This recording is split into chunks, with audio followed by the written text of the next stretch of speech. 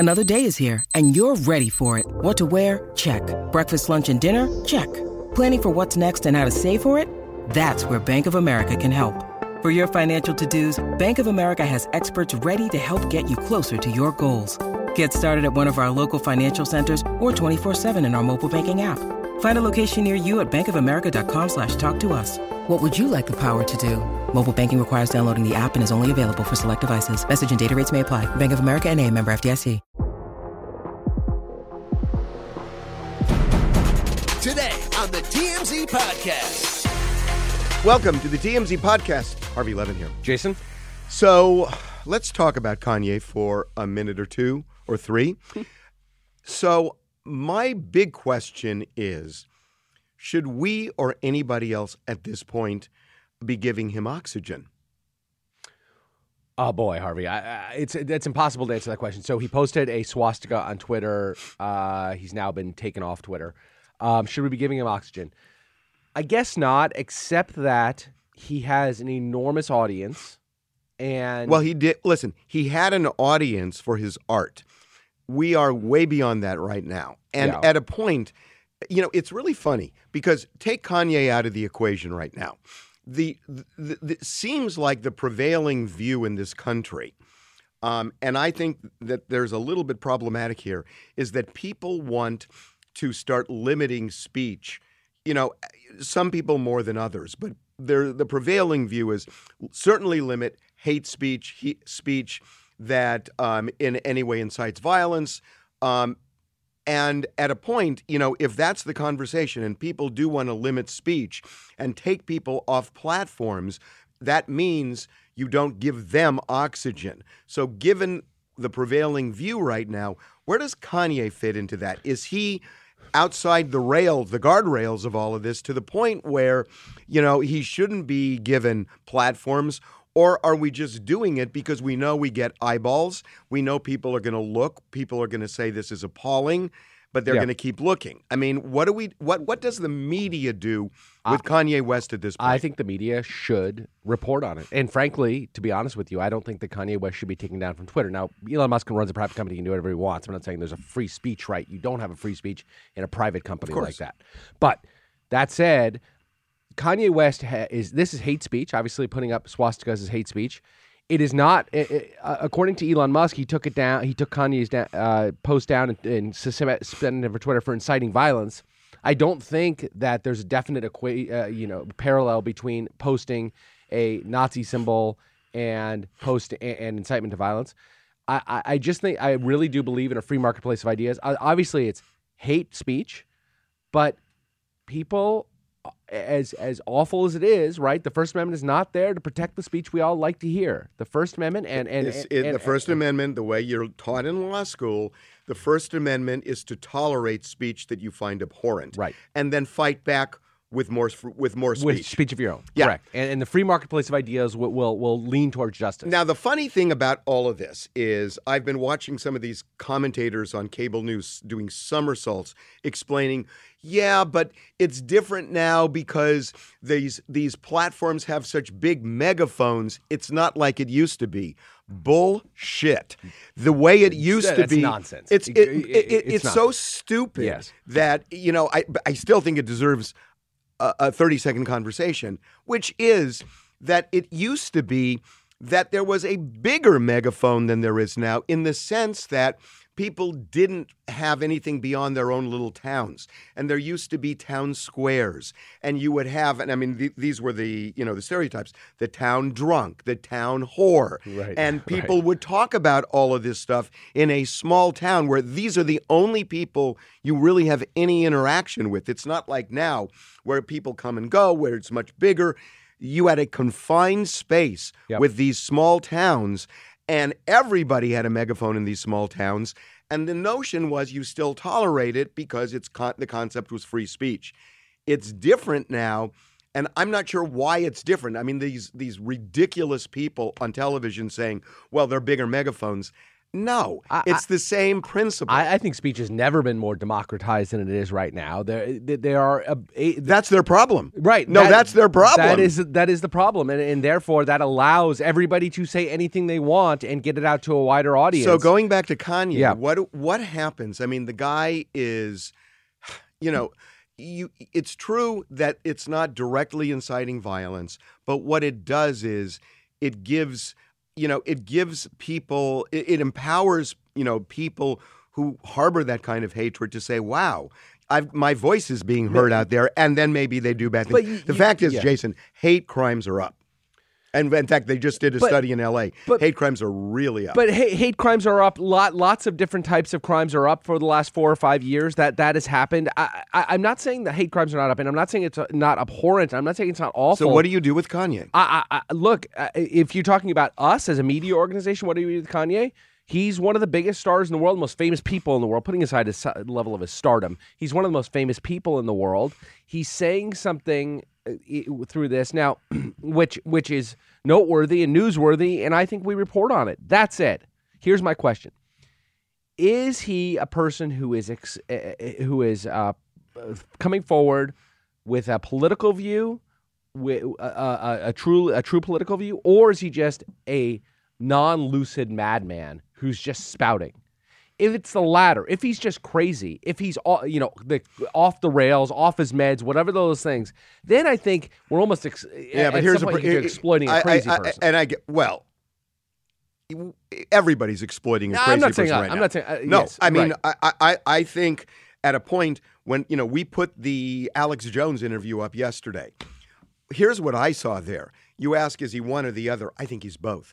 I think he is in a mental meltdown right now, and at the same time, I think a lot of these comments are still intentional. You can have a mental illness and be very intentional at the same time, and I think Kanye West is, because there have been lucid moments over the last month or so where he's espoused the same views.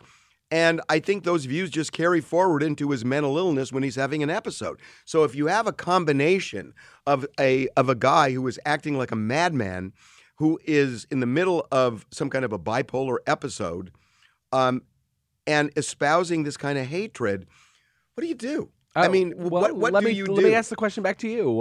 You I'm really conflicted. Yeah, I'm really conflicted on this. I'll tell you. I mean, everybody thinks this is, either yes or no. And there are a lot of debates over what to do. I mean, we talk about it in the newsroom a lot, with various stories. Do we cover this? Do we cover that? And we have these discussions all day long and pass on a lot of stuff and, put other things up on the site and on the shows.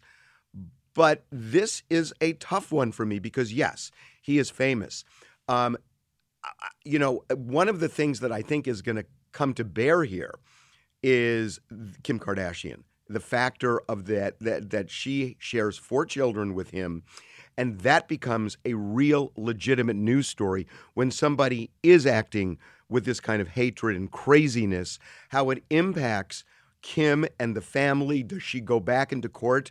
Because I don't see how she doesn't. Does she go back into court the way Kevin Federline did when Britney was at her low point, and you say, she can't have custody, and in this case, he can't have custody of these kids because right now he has equal access under the settlement agreement. He can't have that when he's doing this stuff. It's not safe for the kids. It's not good for the kids. It puts everybody's safety at risk, and either deny him the right to see the kids until he rights the ship, or have some kind of supervised visitation.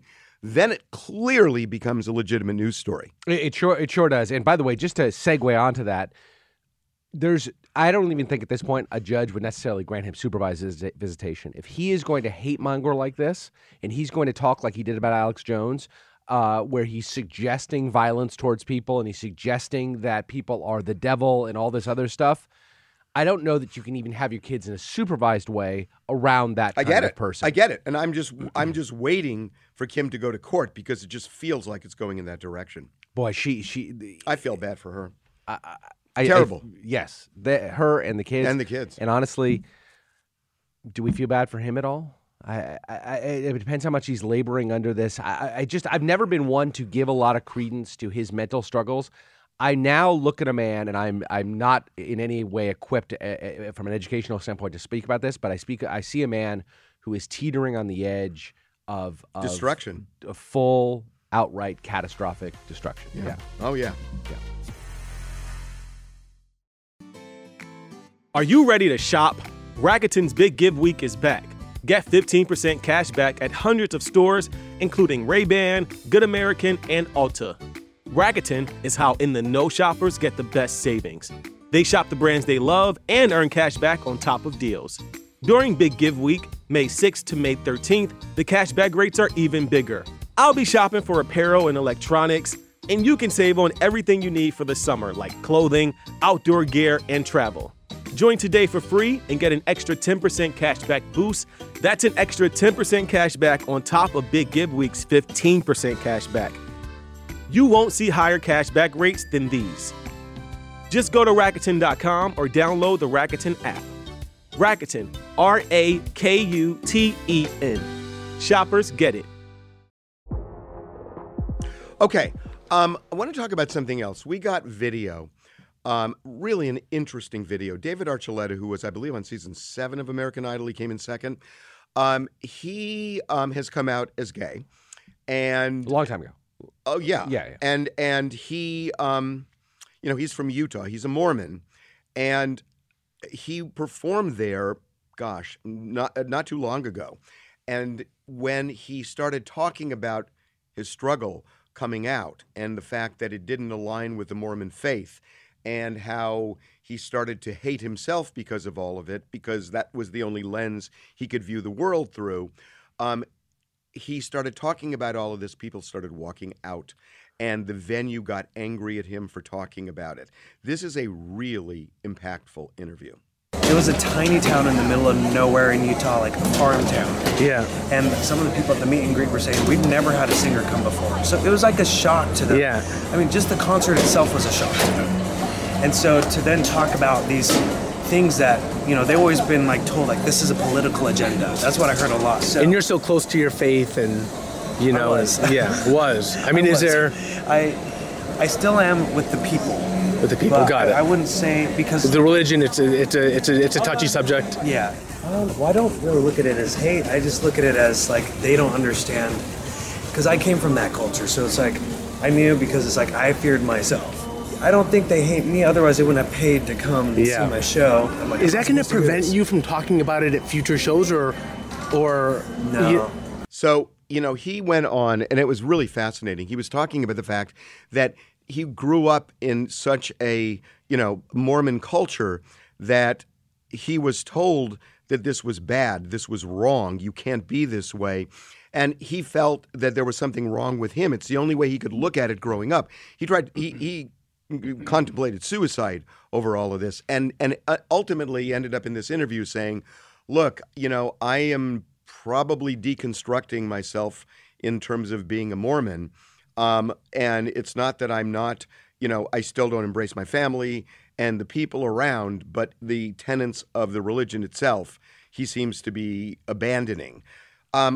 I'll tell you, I thought this was really, really interesting, because the way you grow up, and I know this as a gay man, the way you grow up makes such a huge difference. And it's easy to say as an adult you make decisions. You are so impacted by how you grow up and the way things are perceived, especially when you're gay. I thought it was a really interesting interview. I thought it was a great interview, and I thought that the comments from the concert promoter were interesting too. We posted those on our site. So I guess what's happening is he's going on a bit of a Christmas tour where he's doing Christmas songs in various venues. This was in a very small, he said a very small town in Utah where they never really have had a live singer before. So anyway, he's from Utah and he knows the area, whatever. So he goes and he sings, and then halfway through the show, or at some point during the show, and everybody was into it, and they went to see him, and he says, knowing that I'm a gay man, they came to see me. He apparently halfway through or whatever, there's a break, and he said, or the concert promoter said, you stopped for about 15 minutes and you talked about, they used the word queer. I'm not exactly sure. No, that's right. Okay. I need to be educated on why that word was used instead of gay, or because there's difference. It's all encompassing. Okay. So So he went to 15 minutes, and the concert promoter's point was the people they came for Christmas music. And he was respectful, the concert promoter was. He was upset that David had done this, but he was respectful. He said, they came to see this, and for you to deviate from Christmas music and Christmas stories and whatever else goes into this show to a very personal conversation with them about your struggles coming out, that's not what they were here to see. And I get it. And David Archuleta, he can do whatever he wants. It's his show. He's in a small town in Utah that came out to see him. And I get, putting aside the subject matter for a second, if any artist were to go on a 15-minute conversation in the middle of their performance about their personal journey, you may not want to stick around for it. That happens all the time. It happens all the time. Well, it happens all the time. Kanye West did it in concert. And it's really annoying. I know. I mean, Bruce Springsteen did it in concert. He talks about his life, his upbringing, and everything else. That's not unusual. I don't think David Archuleta is angry at people from walking out, because he said himself that he understands where they're coming from because he was part of that culture, that world. I think what he's saying is, yeah, I'm willing to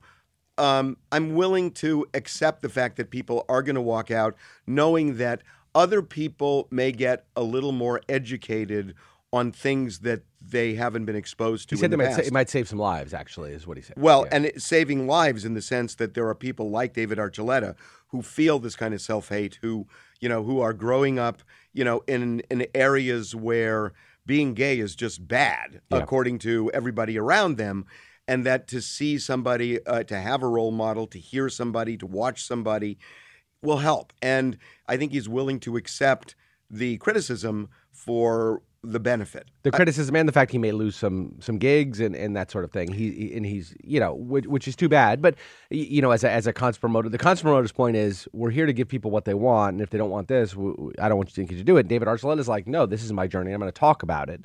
And so they have a business decision to make between the two of them. And there are places where people are going to celebrate that. Of course. And places that they're not. But his fan base seems to be more small town kind of thing, so he may be running up against... He's in Los Angeles right now.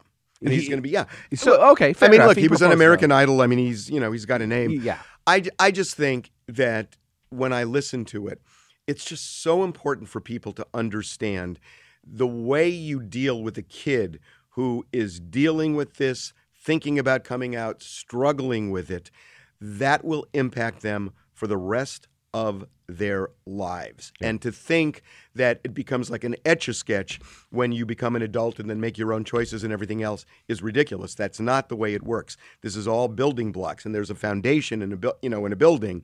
That becomes the foundation. Everything else gets built upon it, and it's really tough to deconstruct and rebuild clean, that these things stay with you for the rest of your life. And I think David Archuleta is a good example of that. I thought it was really interesting. Just so I'm clear what you're saying because he grew up in the Mormon faith in a conservative community as a closeted gay kid, the imprint on him of that struggle. It's not that. It's that he grew up closeted as a gay kid, learning from everybody around him that being that is bad. Yeah. Being that is eternal damnation. Being that means you're not a good person. And all of that, even if you finally come out and say, that's wrong, all of those things have residual effects in your life. And the way you are brought up, the way you understand that, the way you're treated by other people growing up, people who kind of sense it of you and then interact with you, that will affect you for the rest of your life. It just will. Got it. Have a good weekend. See you Monday.